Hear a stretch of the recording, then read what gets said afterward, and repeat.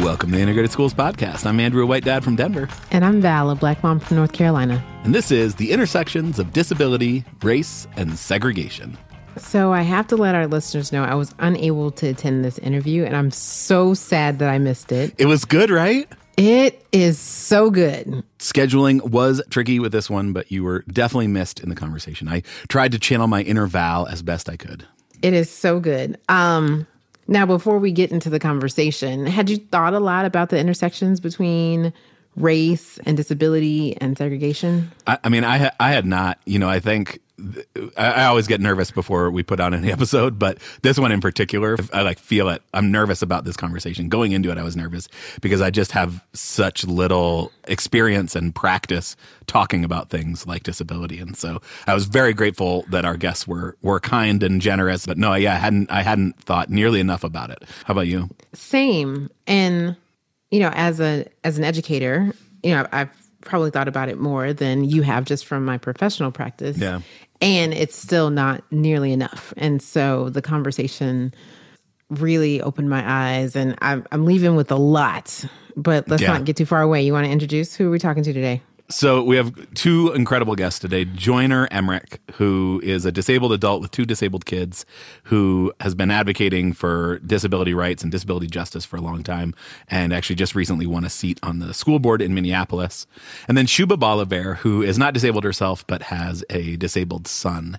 And the two of them have both thought about this topic so deeply for so long and have really great insights to share. So one thing that you'll hear in the conversation is a reference to Sins Invalid's 10 Principles of Disability Justice. And this really stood out to me for several reasons, but one that I think connects to our work, and they all connect to our work.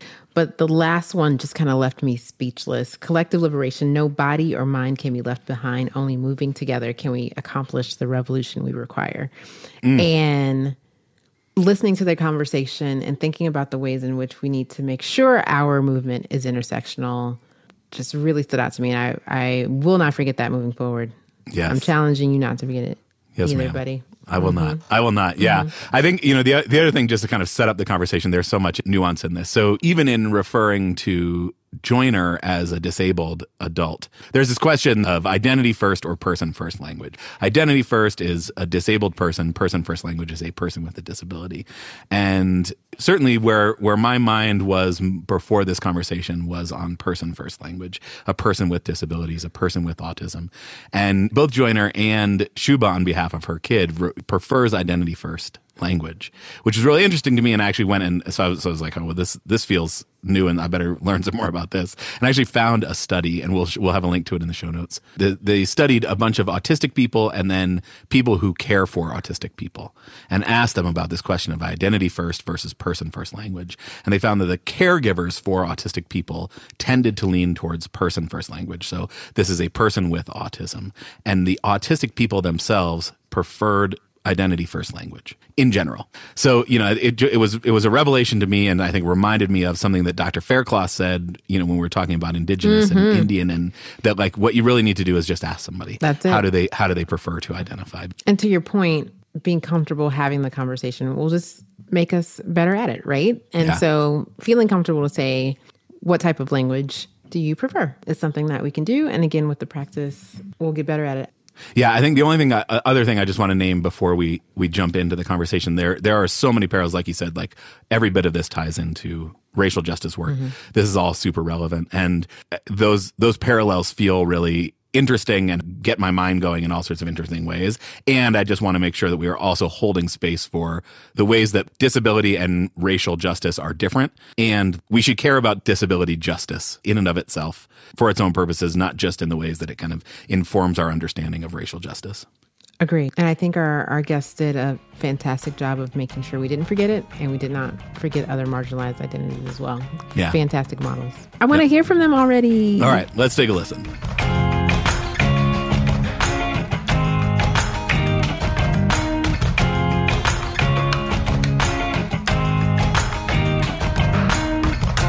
So my name is Joyner Emmerich, and I use any pronouns, and I am a disabled person And I mean that as sort of like there's a cultural identity aspect to it. And then also I'm a systems involved as a disabled person. So I receive home and community-based services using state and federal funding through Medicaid and, have both the privilege of receiving those services and sort of the hyper surveillance and compliance experiences that come with being governmentally systems involved in that way. And then I also am the parent of 2 kids. Both my kids have diagnoses and identify as disabled. My younger child has significant disability-related needs that sort of touch every domain of his life and is also systems involved as a disabled person. So we have this multi-generational disabled household, which is really culturally neat. It's a significant strength, I think, as we experience it in our household. There's challenges, of course, as well, and I've been advocating for myself and my kids for, my whole life, their whole lives. And that did eventually lead me to run for school board in Minneapolis, where I live and where my younger child is an enrolled student. And so I was elected to the school board last fall. Congratulations. Thank you. And just started that work.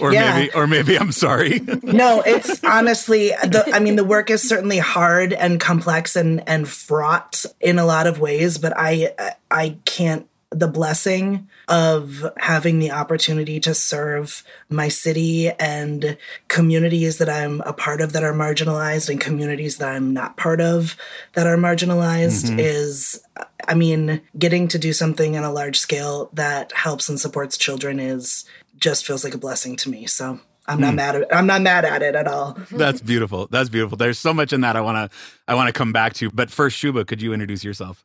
Yeah, my name's Shuba Balabear. I am a non-disabled parent to a disabled toddler. So my kid is 3.5 years old, and he's autistic. He's non-speaking or minimally speaking. And at the moment, he has high support needs. So I come at this not as a disabled person. I am an Indo-Canadian, so I'm brown. My son is Black. My partner is white.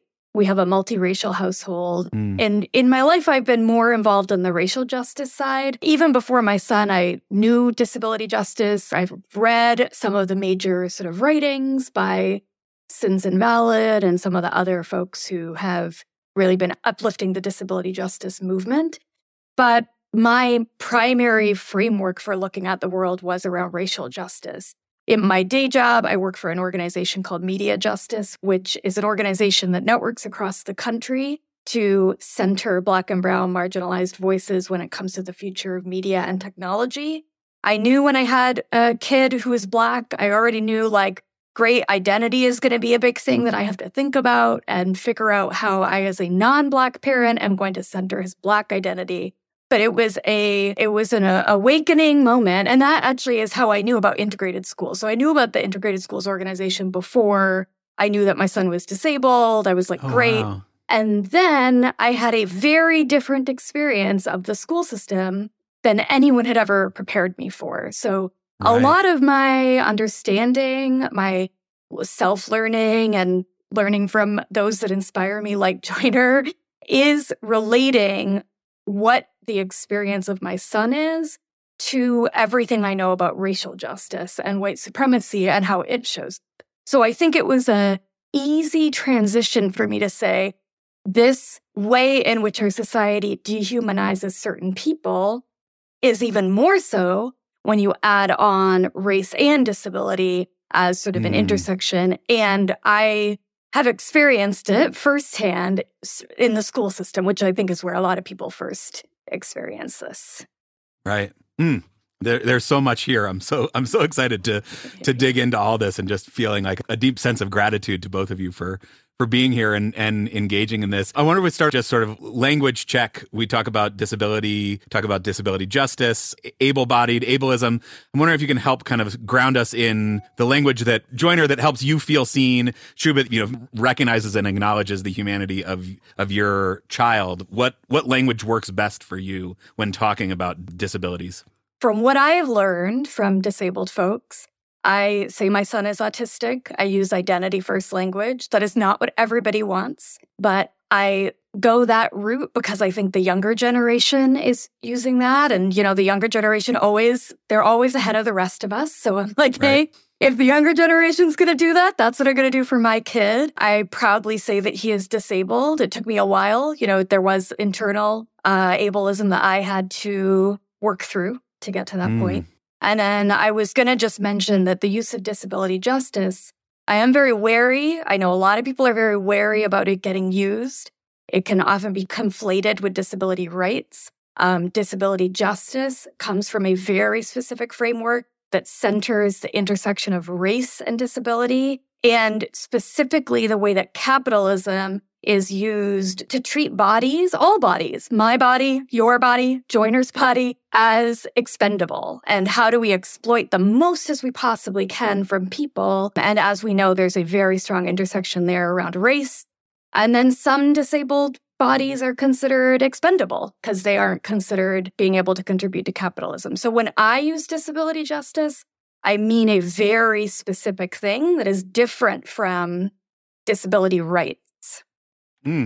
Thank you for that. That feels like a very powerful framing. Joiner, what do you want to add to that? Yeah, absolutely. I agree with everything that Shuba just said. And I think Shuba had mentioned before Sins Invalid, which is an organization that's existed for almost 25 years maybe. And so they host and crafted the 10 principles of disability justice, which is kind of the heart of the framework that Shuba's speaking about, that really did recognize that, disability rights movement made some really important strides. But by and large, the disability rights movement, which was sort of a part of the civil rights movement, was kind of about getting equal access for disabled people to the systems of exploitation that exist under capitalism, and really focused on that access for a narrow group of disabled people, the people who would be most likely to be able to comply with what's required by capitalism because they were white, or because they had certain types of disabilities, or because they were cisgender and heterosexual, or because they were not in poverty, or because they were not immigrants, or because they spoke English in the United States, like myriad different sort of pieces of identity that were sort of excluded from that quest for equal access, which is why it was more about equal access than about equity, and then there was this recognition where disabled folks of color, largely queer and trans disabled folks of color, so people, navigating and living a really intersectional experience, were like, but this isn't for us. This is not to help us live our lives, and this is not something that's moving us towards liberation. So I consider disability justice to very much be a movement based in liberation. And as far as language, I use disabled and I use non-disabled usually to describe people who aren't disabled. There's a lot of variability in terms of preference for language. And, like we say about many communities, the disability community is not a monolith, right? Right. And there are a lot of folks who have different kinds or sort of categories of disability, who have different cultures within disability culture, who sometimes have very different stances on how language is used and how disability is described. And then I also think that there are different ethnic cultures, racial cultures, faith cultures, geographical cultures, use different language for purposes that are really a part of a larger cultural and experiential framework. When I think about that, one thing that I think about a lot is how, disabled to me is a noun, an identity, something that I am, and a descriptor, right? But it's also something that you can experience externally, right? Something can be disabling to you. I think when we get into like intersections of disability and race, something that's really important to be thoughtful about and really digging into is how being a Black, Indigenous, or person of color in this country, the United States, can be disabling in and of itself, depending on what systems a person is interacting with. And then something as a white disabled person of white disabled kids that I'm having to sort of think a lot about to be effective in my work is, how am I not imposing standards based on my experience as a white disabled person who is not disabled by my race onto folks who have a really different dimensions of that experience that I cannot view my sort of take as the one correct or accurate take, right? So Those are some of my thoughts there. Yeah, that's so powerful because I feel like this is a place where I have a lot of fluency and comfort around racial identity, right? Like not all Black people think about things like school integration in the same way, right? But that the disabled community, obviously, when you say it, it's obvious, but like is also not monolithic. And one of the things that was super interesting to me in preparing for this interview is one of these places where the disabled community does not have a monolithic view is the difference between the medical and the social model of disability. This is something I had no framework around before preparing for this interview, but I'm wondering if you can help us kind of unpack this difference between the medical and the social model of disability.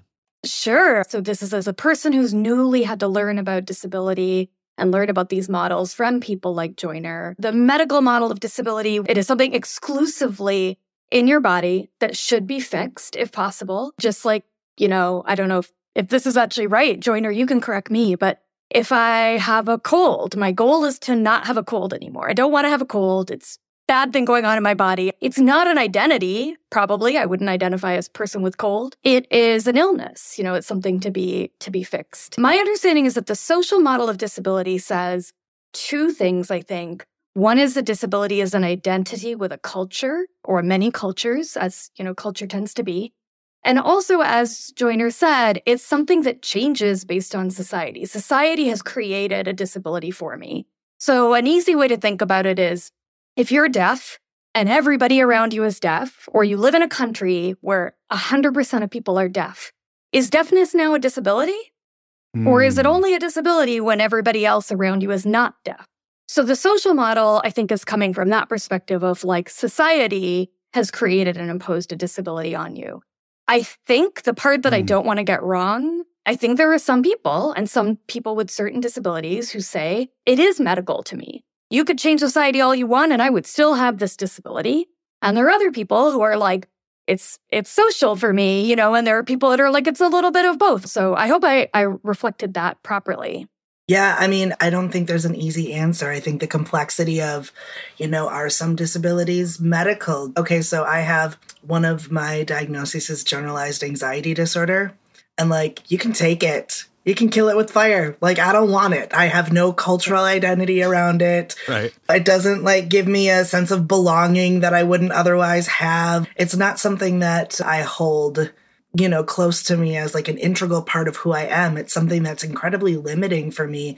And it's really hard to find workarounds to create the access for that one in a way that it's not necessarily as difficult to come up with innovative ways to create access for some of my other disabilities. So, I do think it depends on the condition, and then it depends on the experience of the condition. Right. There's nuance here, right? Both that there are elements of a disability that may actually be medical in nature and other elements that are, I guess, experienced more culturally. But also, I guess, part of this nuance comes from our ability as a society to create spaces where certain conditions may feel more or less like a disability, right? Ways that are really more about society disabling someone rather than someone being disabled. Yeah. And I guess that this makes me wonder about our education system, right? I feel like, correct me if I'm wrong here, but I feel like we take more of a medical model approach when we think about things like special education services in schools. Is that right? Yep. This is what we see happening with special education, where we've created an educational system based on a medical model of disability, which is we'll fix this disabled student who comes in so that they can participate normally in education.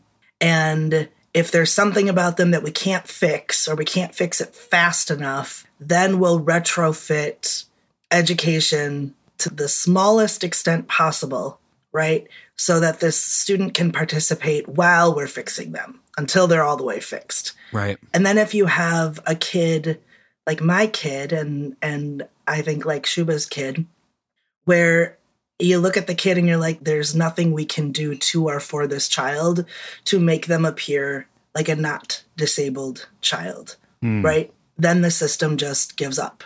It gives up very early. Right. And not only does it give up on providing a meaningful and high quality educational experience, but it gives up on providing safety, physical safety. Whereas in a social model of disability overlaid on education, we would say, okay, well, we're refreshing the furniture in this classroom. What are all of the potential needs for seating that we can possibly imagine, even if those kids aren't here now? Right. And let's put a diversity of adaptive seating in the classroom, or what are the different assistive tech tools that a student might need to participate in classroom routines.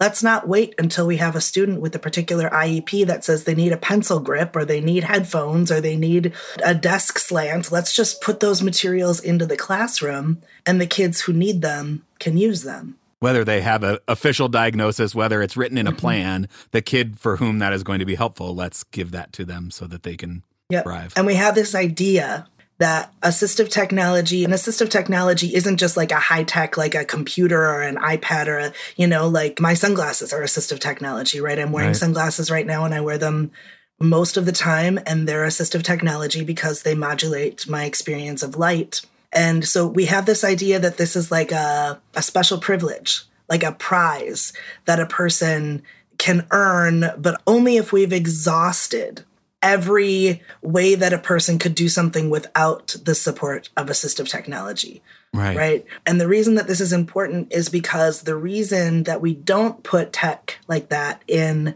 classrooms is because we're afraid that kids that won't need it will use it. They'll take advantage. Right. As though this is something that is such a privilege to be able to have something to support your access. Okay. That it would be abused by children. The reality is that, kids might be curious and they might want to explore and try things out. But once they kind of get a feel for what's there and what they need, kids don't use it if they don't need it. You know, they don't want to make things harder for themselves. Right. And I can imagine certainly assistive devices around communication. How might we tap into the creativity of all sorts of students who may not technically need it, but could find new and different ways to communicate if they were exposed to these other tools? Yeah, what Joyner just said reminded me too. Again, I link everything to capitalism. My pessimistic view is that the education system is saying, who can we turn into a productive worker? And if we can't turn you into a productive worker, we're going to, figure out a way to have you be to the side, right? Which obviously, even as I say it, I'm thinking disability, but this is true for racial segregation as well, right? An interesting thing that's happened for me, and I know we're focusing on school, but some of the listeners might be interested in this. I also am director of operations, like I said, for my nonprofit. A lot of what I'm learning in my journey, I'm applying to my work. So an example is that we've actually started to have a list of accessibility platforms, things like speech to text, text to speech, things for folks with ADHD, that we just offer to all of our staff. You don't need a diagnosis. A lot of people benefit from some of the tools that folks with ADHD might need.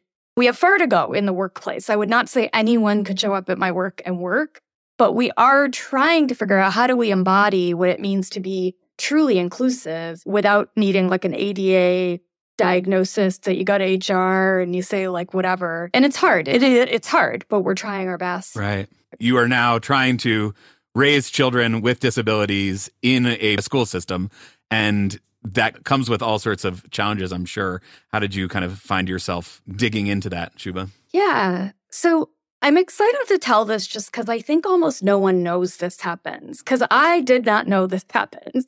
So my son's only 3.5, so I actually don't have the experience Joyner has of actually grappling with the public school system. I'll just share what my story was. Okay, so please. Got a son.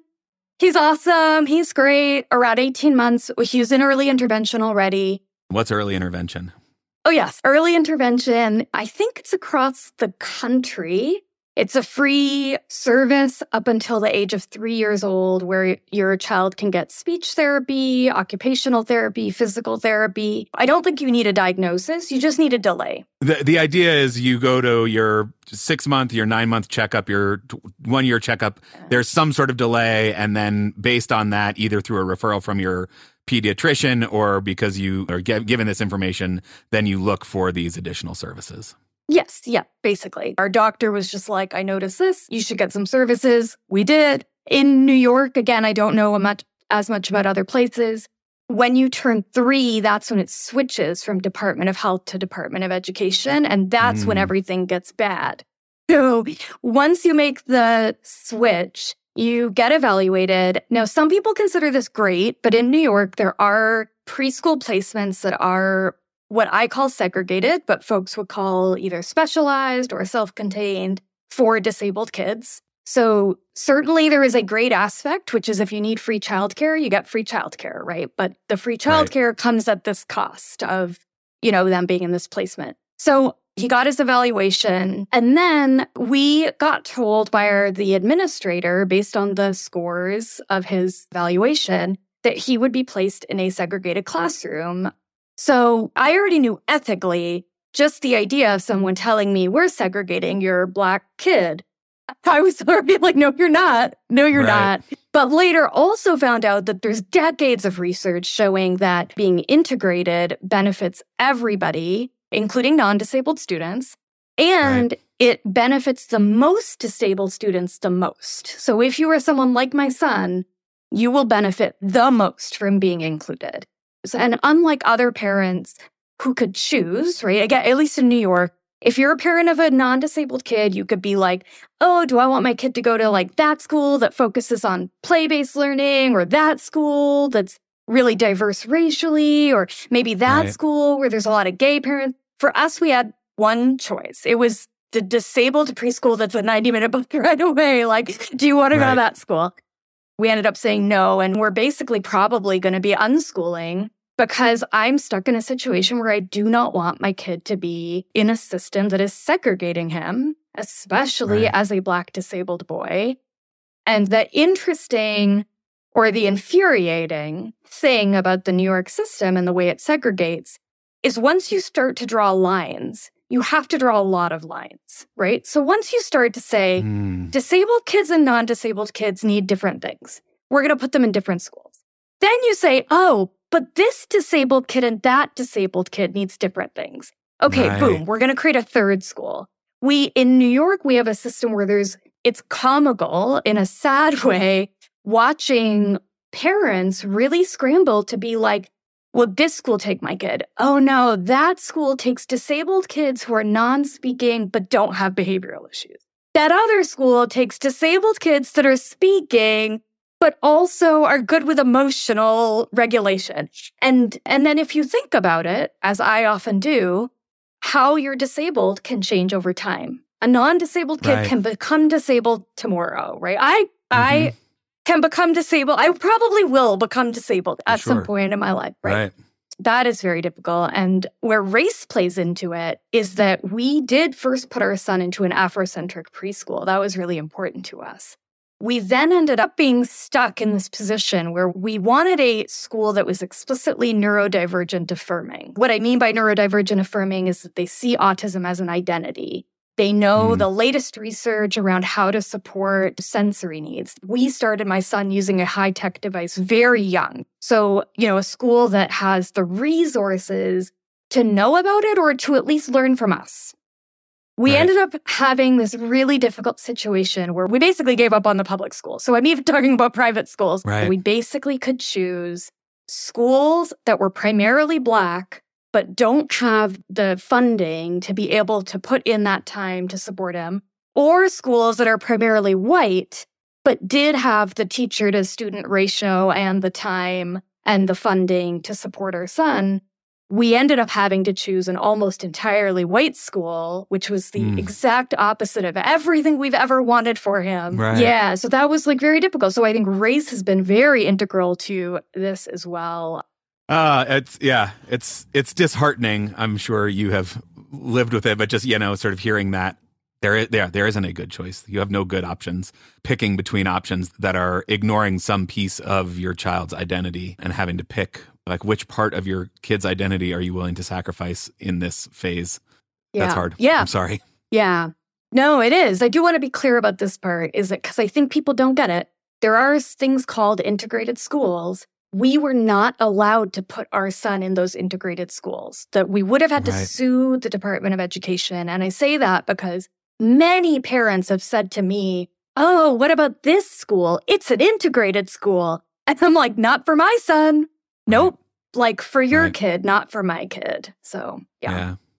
And I just also think about the resources and education and time that you have to dedicate to this, and still the challenges, and think about all the people who don't even have that kind of, level of attention to it to give as well.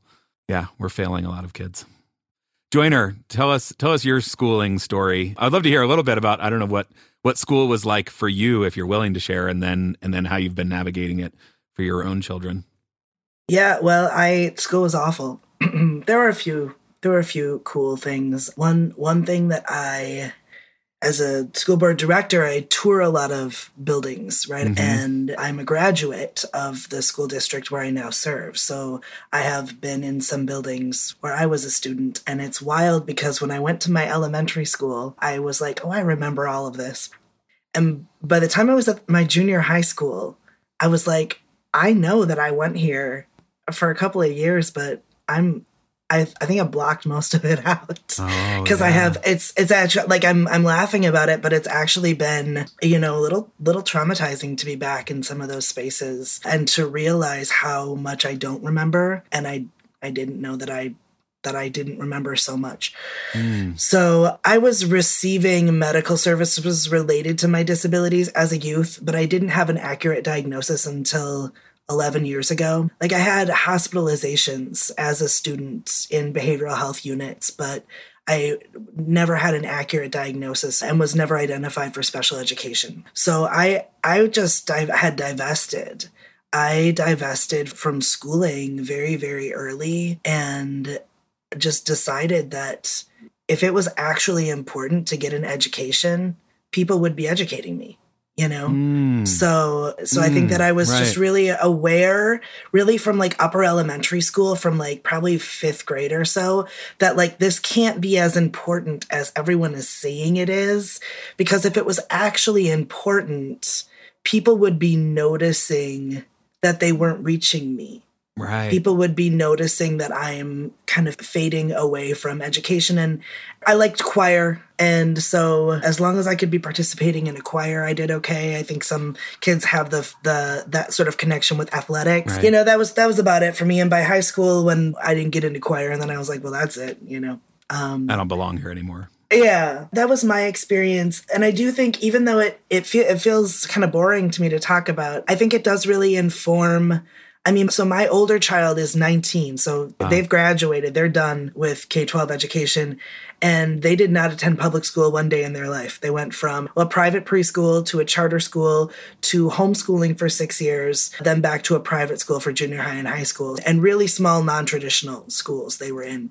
Because I was like, I'm not making you do that. Like, they did that to me. We're not, you know what I mean? So even as a single parent in acute poverty, housing insecurity, food insecurity, I found a way to not put my kid in public school, which I don't use as like a rubric, but I just say to like demonstrate how important it was to me this was the trauma that I was trying to protect my child from experiencing, And then when it comes to my younger child, we entered public education similarly to Shuba, in that we started with early intervention. It's federally legislated. It's part of the IDEA, the Individuals with Disabilities Act, is that 0 to 3 early intervention programming. It's free to any family whose child qualifies. So my child is autistic as well. It's very typical for a family to be offered or recommended to a treatment program for a child as young as 1 or 2 years old that is 25 to 40 hours a week of center-based treatment. That is something that, and I'm going to be really clear, this is my opinion, but it's also an opinion that's pretty well held by the disability justice community and the folks that I'm aligned with. This is a service that is supposed to make a child learn through compliance-based operant conditioning to perform as non-disabled. Say that again. That's powerful. It's a service that's offered for the purpose of teaching a child through compliance-based operant conditioning to perform as non-disabled. Right. This is the medical model of disability. This is saying there's something broken with this kid, but if we get them early enough, we can train them to behave as if they are not disabled. Yep. Yeah, it's incredibly predatory. It uses scare tactics on parents and caregivers in really unethical ways. It's a private industry that's incredibly lucrative. So these people are making a ton of money. So, it's pretty sinister, kind of no matter what angle you look at it from. And as somebody whose my younger child, was recommended 25 to 40 hours of this treatment at age 2 by our county, so by the government, okay, who is overseeing these services. So there's a surveillance and compliance. So we weren't told that we would be required to do this. But my family's in poverty. We live in Section 8 HUD housing, right? We always have to be aware that, if the county says you should do this for your child and you don't do it, and later you have a problem, right? Later there is a 911 call on a behavioral crisis or something like that, and they can go back through this paperwork and say, we told you, and we would have paid for it. And it was documented, so there's a lot of layers to sort of the risks that you take in trying to protect your child from this harm. And I can't speak experientially from the specific risks that families of color have to consider. Okay, particularly families where the children are Black have to consider when weighing the risks and benefits of complying with this or doing this. Yeah, families who are trying to find a way to minimize the harm. And I think this really ties into what Shuba was saying about their experience with their child in early intervention. There is not the expectation in families like ours that we are going to be able to prevent all harm to our children.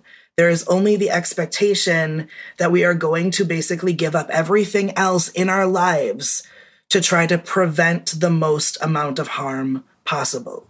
Right? My wife had to leave her job at the beginning of the pandemic as a bus driver. It was a union job. We had a pension. We were going to be homeowners one day. I will die never owning a house now, because what we had to trade off to have enough grown-ups here to keep my child safe, right, is a financial security in the future, right? That's tough. That feels like an impossible choice. I'm sorry you had to make it. Yep. So we have this program, early intervention. It's free. It's required by the federal government. And I guess it sounds like maybe it's a bit of a mixed bag, right? It's good that it's providing supports to anyone who needs it, but also some of those supports are maybe somewhat problematic versions of what it means to actually provide help, right? And then you transfer from this universal program, early intervention, into a more traditional K-12 phase. Yep. And I'm wondering what that transition was like, Joyner, for you and your family. So we self-referred to early intervention when my child was 2, and then went through the next sort of phase, which is kindergarten to 12 plus. And, each of those transitions, you're transitioning to a new team. And, what I found is that the educators that we worked with, and so I'm talking about the licensed special educators, the general educators, also the related service providers, so the speech therapists, occupational therapists, school psychologists, people who are really doing on-the-ground work, were generally pretty great to work with. Now, through their own admittance, they had different levels of knowledge, but pretty much everybody was game. And what I noticed was that the system itself did not resource these educators to be able to maximize their ability and even their willingness to serve my child in this way. So, for instance, my child has a homebound placement, which means that his educators come to our home to provide his educational services. He can't leave our home, so he can't go to a school building at this time. And I was in an IEP meeting and talking, and one of the supervisors there said, he's a child who has difficulty engaging. And I interrupted her and I said, my child doesn't have difficulty engaging, right? He is very easy to engage. He's he ask the speech therapist who's sitting right here, who comes to our house an hour a week, how easy he is to engage. If our way of teaching isn't engaging to him, that's a problem with our instruction. That's not a problem with my child, right?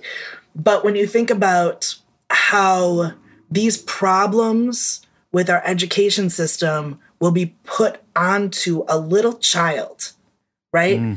That is like a systems embodiment of that medical model. The problem isn't the way that we provide instruction. The problem is your kid, right? And if your kid could just do a better job at performing as non-disabled, then maybe we could teach them. You know, and I think that this is this sort of like assimilation and compliance that, along with, you know, capitalism and productivity that Shuba mentioned before, I see our whole school system being built on. There's this idea that our students will conform culturally in terms of their embodiment, in terms of how they learn and what it looks like, right? They will conform to a norm based in white supremacy and ableism and settler colonialism, right? And that if they are deviating from performing that norm, the job of school is to get them through usually compliance, punishment, under duress, right? To comply with performing those norms.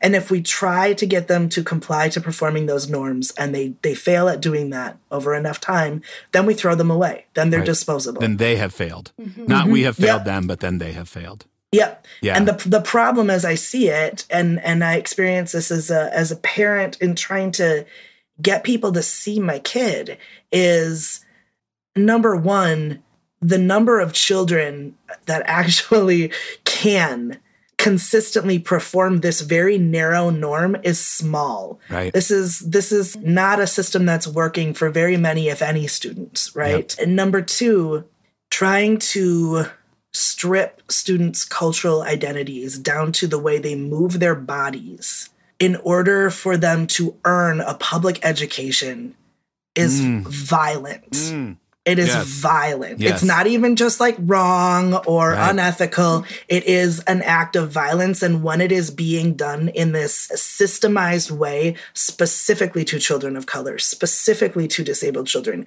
it is an act of racial violence. It is an act of ableist violence, right? This is part of systemic oppression, and it is not something that we are doing in some administrative process somewhere. It is something that we are physically doing to the bodies of children every day, right? I mean, we are physically doing it when we demand bodily compliance and physical performance of a specific norm. We call it behavior. We call it positive behavior intervention supports, right? Okay. But we are also doing it to disabled children and extremely disproportionately to disabled children of color when we use restrictive procedures like restraint and seclusion. So in my state, Minnesota, 15,000 incidences of restraint and seclusion were documented to have been used last year in schools. 15,000. 15,000. And those are the ones that were correctly reported. That were reported. Oh, yeah. Okay. So when we think of like the physical danger, like when I'm afraid of the day that my kid can leave our home and go to a school building, I haven't even gotten to like, is it going to get good literacy education? Is it going to get good numeracy education? Right? Like I care deeply about those things. Like those are passions of mine. But I'm like, is he going to be sexually assaulted? Is he going to get murdered? Is he going to be abused? Is he going to be in a room with people who will be able to say if something bad happens to him? Because we know that what keeps students who have limited communication ability safe at school is to be in a space with people who can report, but there's no power differential, right? And I love educators, and so I hope educators, if they hear this, will take this correctly in the spirit that it is given. Statistically, educators will protect each other, you know? So we need integration first and foremost for our students, because being with peers who can communicate is the number one thing to keep them safe at school from some of these horrors that we have to consider that are statistically very likely. Right. Yeah. Go ahead, Shuba. Two things that I feel like are really important. Joyner just said that, and I want to hammer this home, though. in terms of people understanding how this works. So the purpose of these special education classrooms, the one they recommended to my son, is supposedly to teach him, certain skills so that when he does the assessment next time, he meets enough skills to be put in a less segregated classroom. So for a 3-year-old, on the list are things like, does he engage in this particular way? Does he stack blocks? When you say farm animals, does he point to them? All of these things. So that next time they'll do an assessment again and be like, is he more typical? Has he become a little bit more typical to go into a regular classroom? And this is what I mean when I say I constantly compare all of this to racial justice. I'm Indian, so I'm going to use me. Imagine we did that to Indian immigrants, kids. So when they come to America, we put them in specialized classrooms and we say, once your accent is not as detectable, and if you could eat less smelly food, then you can, only I can say that because I'm Indian. Yep. If you could eat less smelly food, then you'll meet enough boxes for us to allow you to be in a classroom. Take you out of the Indian school. With the non-Indians. Exactly. You could go to the white people's school. Wouldn't that be awesome? You could go there. You could speak like the white people. You could eat like the white people. So much better. Right. And it's obviously ridiculous, but we allow this to happen. And not that many people that I know of outside of Joyner and a few other people are as enraged as we should be for what is obviously an enraging thing. Right. And I wanted to go back to something Joyner said, because I think this relates to like why integration, and from what I know of integrated schools, why all of us want integration. So Joyner was talking about that fear, which I also have too, that one day my kid is going to be taken away from me and forcefully institutionalized because he does something that others perceive as threatening due to his disability and his race. He's only 3.5. He looks 5. He's very big for his age. And I should say, I live in a neighborhood that is genderfying. So we have a lot of privileged white people in my neighborhood. I am starting to see the thing where other kids look at my son, they're confused by him, they're confused about why he's not like responding to them or interacting with them. It's going okay so far because everyone's under the age of 5, The stakes are low right now. The stakes are low. And every time it happens, I think to myself, if only he could be in school with them. Like, if only they could be like, oh, that kid's a lot like, Johnny, who's in my class. And then what happens when he's 10 and then 15? What would it be like if any of the non-disabled people in my neighborhood knew Johnny in their class, who is like my son? And then when they see my son, they don't see a threat. They see a peer, they see a community member. So to me, I think that the impact of segregation, both in the schools, like Joyner said, but outside of the schools, in the community where my son literally lives, we are members of the community. Right. If he was integrated just the way we want to integrate our white gentrifiers and our Black folks who've been in the neighborhood, what would people see? That is such a powerful idea because, it's easy for me to think about the ways that exposure would benefit a kid like mine, right? It's easy to think about their world being expanded through finding their shared humanity with a kid like your kid, Shuba, right? But what you're saying is that, talk about different stakes, right? But this act that we often talk about, finding each other's shared humanity, that it's possibly like a life and death situation for your kid, right? That could be the difference between somebody seeing your kid as a kid versus a threat. Right. And that's heavy. And so then when we think about this idea of segregating disabled kids, like the stakes feel really high, right? And my guess is that we don't segregate disabled kids proportionately. Is that right? Yeah. In preparation for this podcast, I did some research on a few different states to find out, are Black disabled kids statistically more likely to get segregated? Because in theory, the federal law is behind us, but the way the federal law is implemented, we still get a lot of kids like mine and Joyner's kid being segregated, even though we're supposed to be in the least restrictive environment. And the answer, not shockingly, white kids are more likely to get a disability classification in ways that benefit them, that allows them for accommodations in the general education classroom, or to be put in the integrated classroom that I was talking about. White kids are way more statistically likely to get that as a proportion of their population.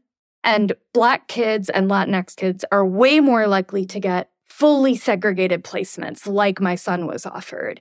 So that means that, again, the white folks and the Asian folks actually as well, who are in the community, who are making decisions about when to call the police, who are making the decisions about, do I feel harmed by this person? They're in the community with folks that they've just never seen, specifically the Black disabled kids that are getting segregated at a higher proportion than their white disabled peers. Right. So that, that to me is a big deal. And on the positive, like, my son is awesome. And it makes me sad that no one is getting to see him. If you met him, you would love him. He is so cool. Like, I want other kids to get to know my awesome son, and have that joy and privilege of getting to know such an awesome kid. Yeah. I mean, you talked about your example of newly arriving immigrants from India.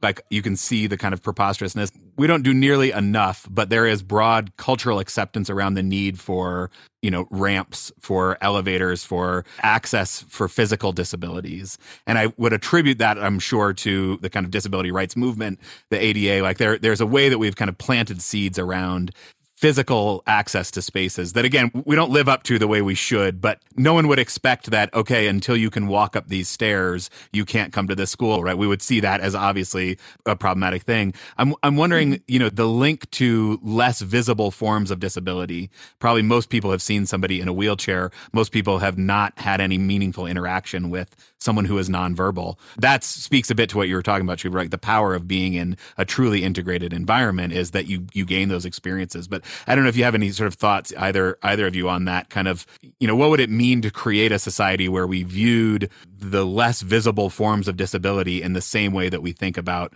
oh, that person needs a wheelchair, or, oh, that person needs crutches? I will say that for my son, his disability is very visible. He has a visible disability. My hunch is that it's the difference of how I've been saying, like, how far you are from typical. So, like, she's in a wheelchair. She talks the same way other people talk. She thinks like the same way other people think. She is very proximate to typical, except she's in a wheelchair. So she can thrive in a typical education system if she's given a ramp. So I do, it's a lot of work from the disability rights advocates. My son interacts and communicates and takes in the world in ways that are totally different and very visibly different. And so, like Joyner said, the way that someone would need to teach him and engage, you would have to be creative. And there's an interesting quote I heard from someone, but I don't remember who, that was like in response basically to all these people saying, like, well, I've never dealt with a kid with a feeding tube, so I can't teach your son. None of us did either as parents. Right. Like, we learned how to. I didn't get a master's degree in how to deal with this. And I engage my son really well. Like, he learns a ton from me. So I think that part of it is like what we need to do, and maybe why I'm so passionate about kids like my son and Joyner's son being integrated, is what we've been doing so far. And by we, I mean the systems. We're like, here's normal. Let's move a little bit outside of normal and then integrate this group. Great. Okay. And lately, I've been comparing it in the racial justice sector to the way that the country explicitly created the Asians to be model minorities in an explicit attempt to say, we are not racist. And so Black people stop complaining. Look at all the Asians we got here. Right. I am one of the people that benefited from that. Autistic people stop complaining. We have ramps. We care about disability justice. Right. Look we put those ramps in. So look, we do inclusion. What are you complaining about? Yeah. Exactly. Or even we've got a fidget toy here and we've got a trampoline you can jump on. That's not going to cut it for my son. You can't hand him a fidget toy and then feel like, great, done. Right. Someone who both Joyner and I love, named Shelley Moore, she has this video called like Special Education and Bowling. Why is special education like bowling? And I share it with everybody because she basically says the way you knock down all the pins is you aim for the 2 pins on the side. You don't aim for the middle pins or the pins just to the side of the middle. You go for the pins on the 2 ends. And once you do that, all of the pins are knocked down. I mean, we're not trying to knock down kids, but hopefully the analogy works. Like, you win the game, right? Great.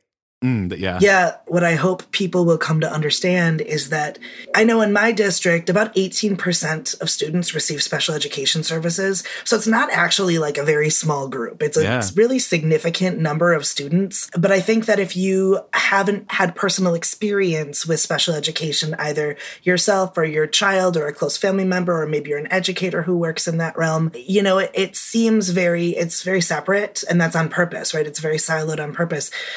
So I think when I advocate for special education, I fear sometimes that I lose people because they might be working off the assumption that, number one, this is very separate from everything else, and number two, it's only a very small number of people who are impacted, right? And neither of those assumptions are true, but what is even more sort of profound and important is exactly what Shuba was talking about with Shelley Moore's outside pins metaphor, which is that if we can figure out how to effectively teach and include, and I mean really holistic. I'm talking about academics. I'm also talking about culturally sustaining practices. I'm talking about mental health and well-being, right? Like if we can really figure out how to meaningfully educate our kids who have the educational needs that are furthest from sort of what we've normed, okay, then we've captured everybody. Then we've devised something that is expansive enough to catch every student in an entire district or city or state or country or system. Right. And so I think we have to be looking at our learners who have the most divergent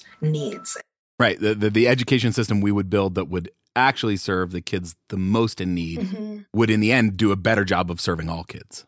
Yeah. And then the other thing that I will say, kind of going off of your sort of commentary, Andrew, about ramps and physical disabilities, and sort of like we got that far, and then where's the sort of the next place that we need to go?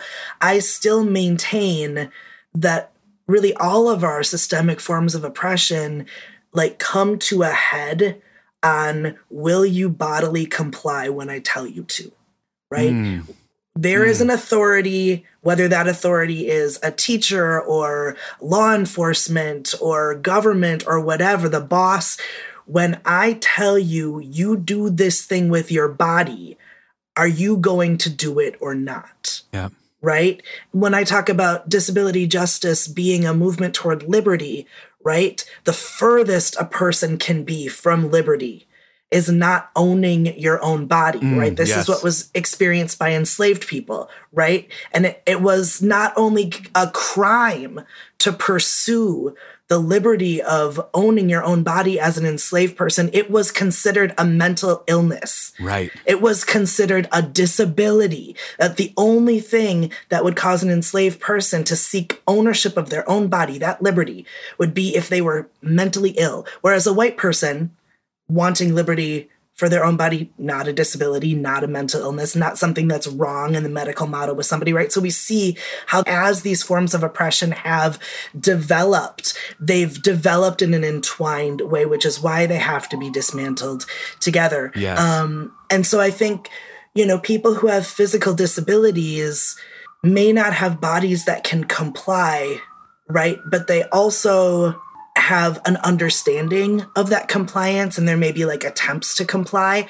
And when we see people with intellectual or developmental disabilities that impact their ability to physically comply when directed, right? It's not that they are resisting. It's not that they are choosing not to. It's that they cannot, right? Yeah. Those people are dangerous. Now we've decided that those people are dangerous. The thing is that if you can't get someone to comply physically with your direction, right? Which all parents give their kids directions and expect some amount of, like, go get your shoes, we're running late. That's right.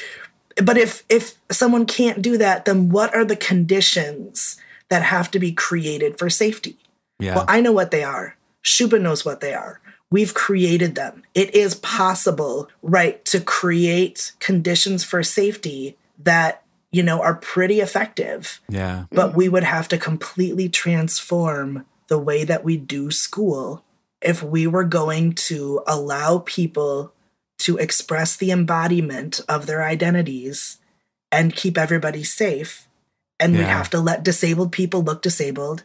And we'd have to let folks of non-white races have their racial embodiment, and folks who are, newcomers, not from the United States, have their embodied cultural experiences, right? Like, we'd have to stop policing bodies. But policing bodies, right, is what gets us to the state-sanctioned murder of Black men in this country, right? Like, it goes all the way to the top. It's who we are as a nation. But if we did, that benefits everyone, right? Like, my white cisgendered daughters are better off in an environment that is created to allow the embodiment of everybody.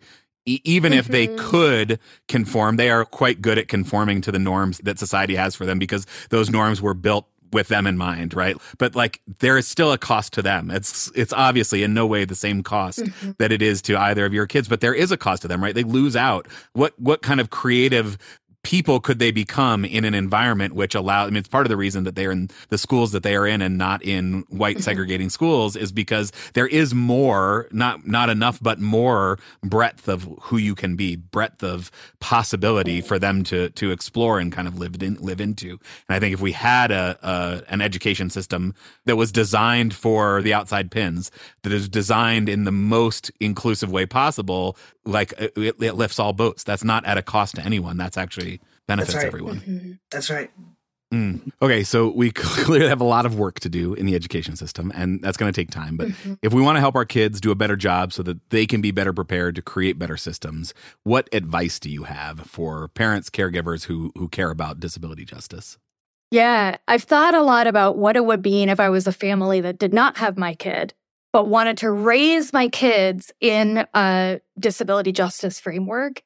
Yes. And I think it's really simple. I don't think it's read books so that your kids know that there are disabled people. I mean, do that. Great. Yes, do that. But that's disability awareness. Do that. Right. Don't only do that.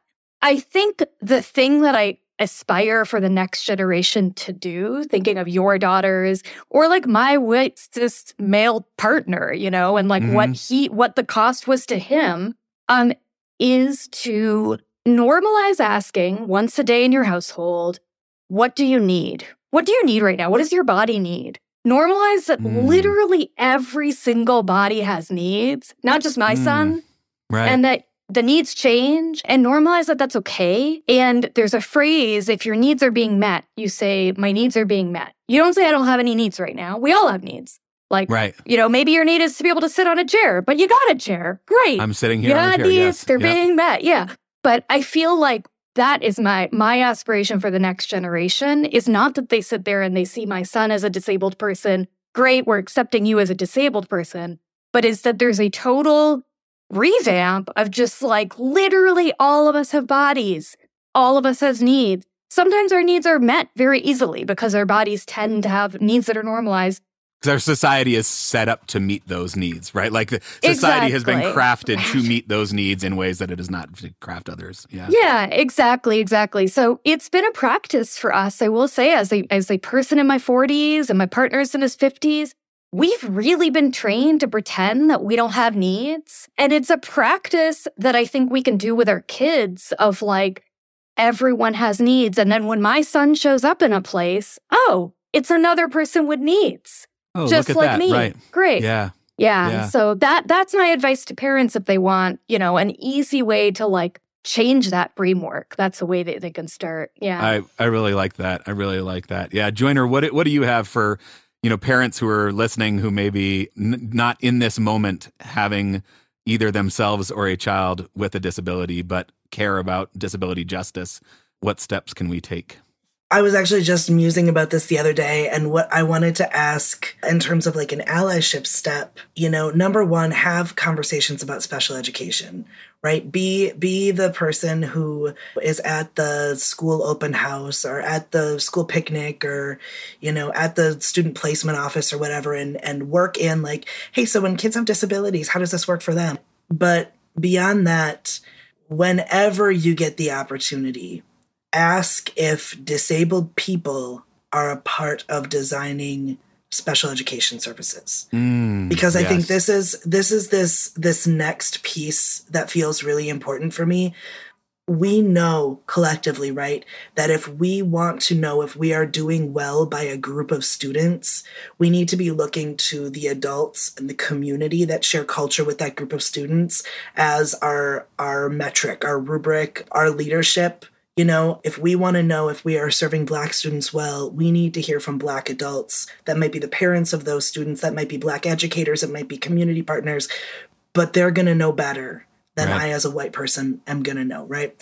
And I think that we see this because race is largely passed down generationally in families. Mm-hmm. Disability is not always passed down. And historically, our movement first centered doctors, medical professionals who treated disabled people, and then centered parents and caregivers of disabled people.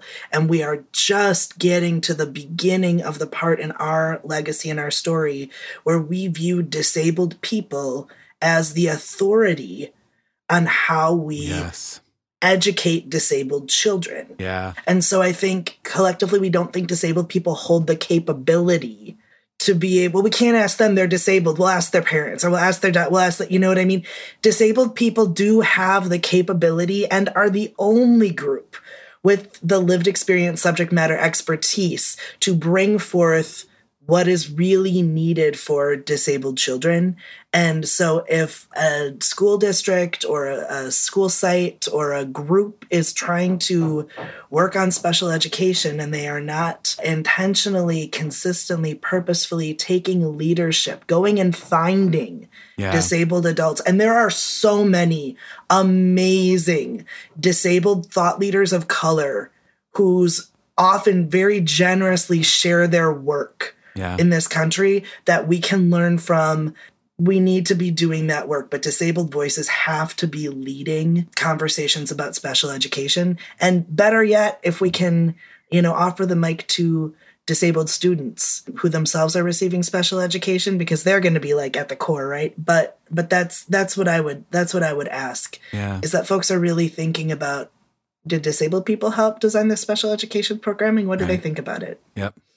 Yeah, that again, like the tie to racial justice. I have lots of comfort with the idea that I have no business creating a, Black history curriculum. The voices of Black teachers and educators and parents should be centered in that. And so obviously, why wouldn't it also be the case that to figure out how to best serve students with disabilities would be done by those with disabilities?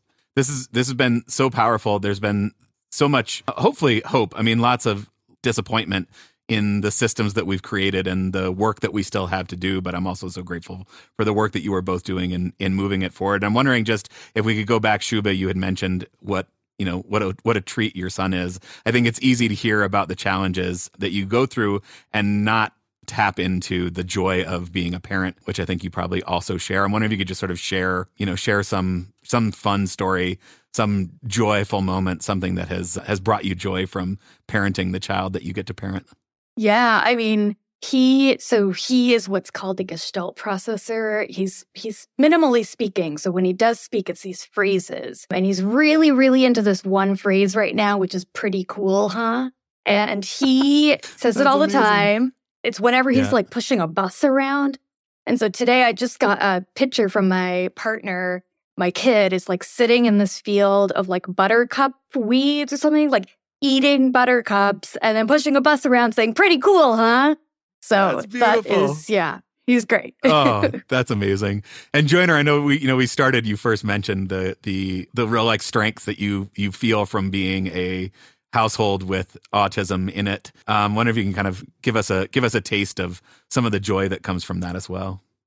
Well, I mean, I'm a hot mess. My sensory needs are really big compared with both of my kids, actually. But my 7-year-old, sometimes I say he is the most Virgoist Virgo who ever Virgoed. He's clearly has a lot of patience for the fact that he's living in a house full of amateurs. And so he's very precise in how he uses materials and interacts with the objects around him. And if I try to, play with him by like moving his little dolls around or his blocks, switching them up and, like interacting with him through those materials, he will just stop and wait and look away and breathe deeply and wait for me to be done with my shenanigans. Give me enough patience to deal with this. Right. Yeah.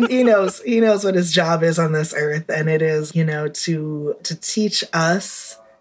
This is actually gets a little deep because I felt this really my whole parenting experience with him. He teaches us so much just through the practice of his self-determination being so unshakable, but so grounded. Like, he will get what he needs and he will wait. Right. It's fine. He'll wait. That's beautiful. Thank you so much, both of you. I'm so grateful for this conversation, for you taking the time, for you sharing such deeply personal and important stories. I feel much richer for having heard them, and I'm so grateful for the work that you both do. And we'll share lots and lots of resources in the show notes. Just deeply grateful to you both for coming on. Thanks so much for having us. This is great. Thank you so much.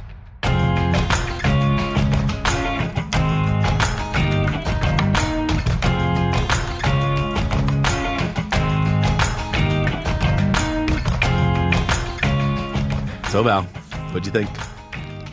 I missed one interview and you all tackle disability justice, capitalism, racism, school systems. I mean, literally talked about all of the really important things. And, I'm looking at my notes now about where to start. I think I want to start with what I'm taking away as my action. So what do you need right now, friend? That's a good one. My body, honestly, right now, my body needs sleep. I have not had nearly enough lately, and a little more coffee. But otherwise, most of my needs feel like they are met right now. How about you? Yeah, I feel like my needs are met right now, and I think in just a few hours, I'm going to need somebody to cook dinner for me.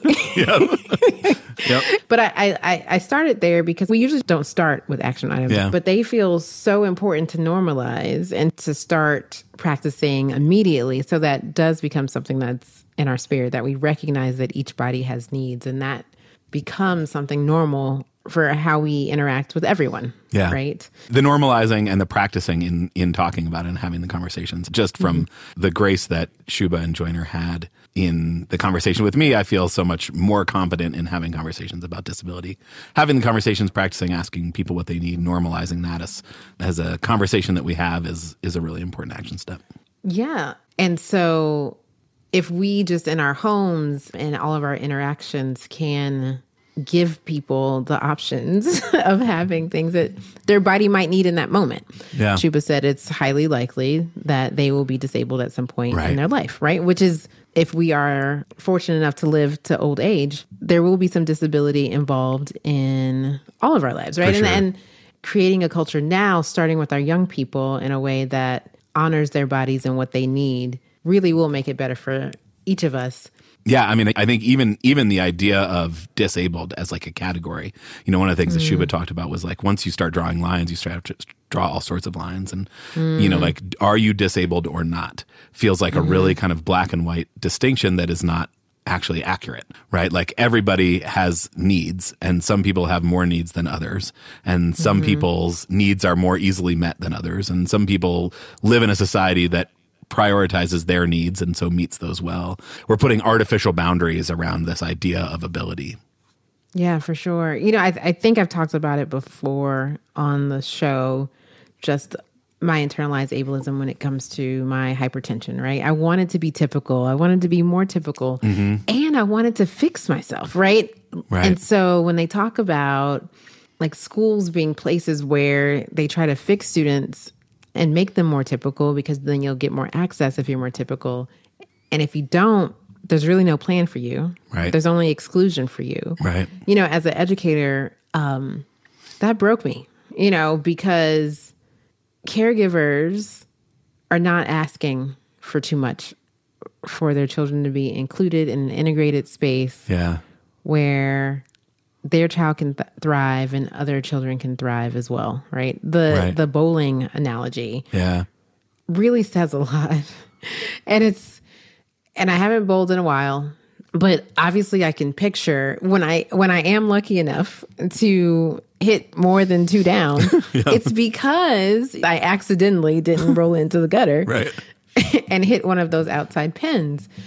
And that is such a powerful analogy for us as caregivers and adults, and specifically educators.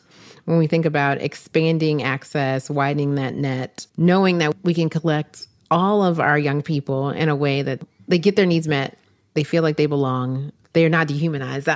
Another thing that struck me, Joyner discussed how their first experience with dehumanization happened at school. Yeah. Yeah. And for her kid, right? Like, right. She said the IEP meeting, and they say your kid doesn't engage. It's like, what do you mean? Right. Like, I engage my kid. Yeah. And, like special education is considered a special area, and it shouldn't be. Like, we should all, as educators, be required to know everything that we need to know to make sure all of our students feel included and work in collaboration with people who have additional expertise. Yeah. Right? So it shouldn't be, go to the special education class or go to this isolated room. There's really no reason, honestly, why we can't do this in a more collective fashion as educators. Yeah, I mean, it starts to feel overwhelming when you think about, like, how do we create spaces that actually serve all kids, and how do we ask more of teachers in this current climate? So the answer is not to say, hey, teachers, you need to do better. No. I mean, teachers can try, but I do think there is like a systemic thing that we as a society need to take ownership of, because like they pointed out, like everybody wins if you do that, right? Like it's better for all kids. It's better for non-disabled kids. It's better for disabled kids. It's better for the most disabled kids. It's better for the least disabled kids. And here's where like the parallels to race and class all come together, right? When you can create spaces that are full of diverse bodies, races, genders, socioeconomic statuses, and they all feel included, then everybody benefits. And we just have to, like, as a society, decide that that's something that we value and then create the systems to do it, because people are figuring it out, right? Like Joyner has figured out how to keep her kids safe and engaged in her home. Yeah. It's possible. We just have to commit to doing it. Yeah. If I can be honest with you, which I know I always can, I want to make sure I'm keeping the same energy. Mm-hmm. Because I am expecting everybody out here to have some type of racial literacy, period, point blank, like the end, and I feel like I can't expect that of others without the expectation that I am going to be even a little bit fluent, around other issues of oppression. And so I'm holding myself accountable to that, right? Because I would be like, what do you mean you don't know anything about race? Where you been? Right. Right. So I'm trying to make sure that I am holding myself accountable to that same energy. I mean, I think that's where the Sins Invalid, the 10 Principles of Disability Justice feels so powerful as like a place to ground ourselves. So much of my learning about disability rights and disability justice came much later in adulthood, when I had a chance to read Judy Heumann's book. Now, Judy Heumann just passed. Judy had an intersectional movement organized with the Black Panther Party. Right. And so I am thankful for that introduction. And I'm still, like you, learning more just about the movement and how I can contribute as a human with needs. And so the more that we have these conversations around this nuance, I think the better. I think the better will be.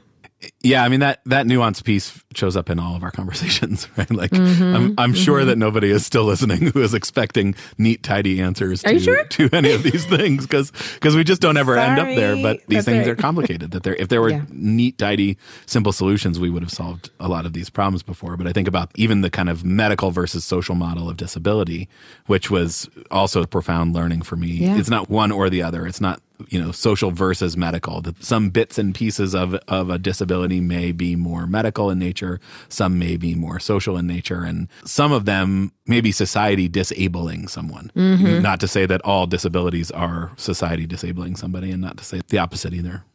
Yeah. Thinking about Shuba's choice between the under-resourced Black school, where her son could have his identity affirmed, versus the all-white resource school where he could get what he needed for his disability, but was going to be in an all-white space. And they were forced to choose between one or the other because of all of the lines and borders and things that were drawn by their school district. And, I regularly get a headache on this show. White supremacy headache acting up again. Oh my gosh. Yes, it's white supremacy headache for sure. Because, as a Black mom, again, knowing that in one more way, Black children are being underserved is just maddening. Yeah. And I appreciate the passion and the frustration and the anger and that our guests displayed on the show. Like, we should all be mad about this. Yeah, I mean, that part was heartbreaking for sure. The idea of trade-offs, right? Because Joyner also talked about a trade-off. Joyner's like, my wife had to quit her job. Yep. So now it's resources for my child or financial stability. Or owning a house someday. Right. What are we doing to people? Yeah, I mean, it's maddening, and I think we all have to be committed to doing better. And I think we all have to be committed to doing better, not just sort of on behalf of, but to go back to, that last principle of disability justice, like it's for our own sake, right? Collective liberation is what we're after. And That's right. And no one is free until everyone is free. And that includes disabled people. That's right. So we started with an action step, but Shuba and Joyner each had an action step. And Shuba's was this normalizing asking, what does your body need right now? And Joyner's was this question of, are disabled people designing your special education curriculum? And so as caregivers, asking the simple question, who is designing your special education curriculum? Again, there are two takeaways. I'm taking them away, okay? Yep. There are two takeaways I am taking away and applying immediately. And I'm excited about feeling some agency around this issue in a way that I, just unsure how to enter. My other action step it's an action step for every episode, because not to toot our own horns or anything, but our show notes are pretty awesome. So good. And this episode in particular, there's so much. I mean, I think one of the things that I was also struck by in the conversation, both was, how much I still have to learn, but also how fortunate we are in this moment to have so many incredible activists who are sharing their thoughts on social media, on websites, on blogs. There's so much great material out there to deepen our own understandings, and there's a bunch of links to those in the show notes. Both Joyner and Shuba shared links, and we've got some more in there. So definitely other action step today is check out the show notes. Yep. So when you listen and you share, make sure you share the show notes as well. Take this conversation. Again, you can make it actionable right away. Like we said, it's great to read books to let your children know that disabled people exist, and how do we normalize having these conversations and making sure that everybody get what they need. Absolutely. And if you appreciate those show notes and appreciate the podcast, the conversations that we share here every other week, we would be grateful for your support. Come on over to patreon.com/integrated schools. Help us continue to make this podcast. We would be very grateful.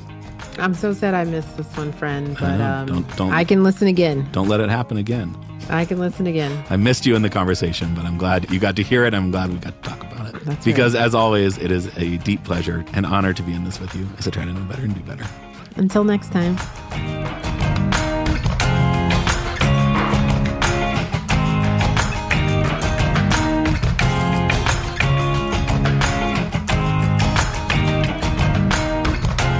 I haven't bowled in a while, mostly because post-COVID, the idea of sticking my fingers into a public bowling ball, just feels really strange at this point.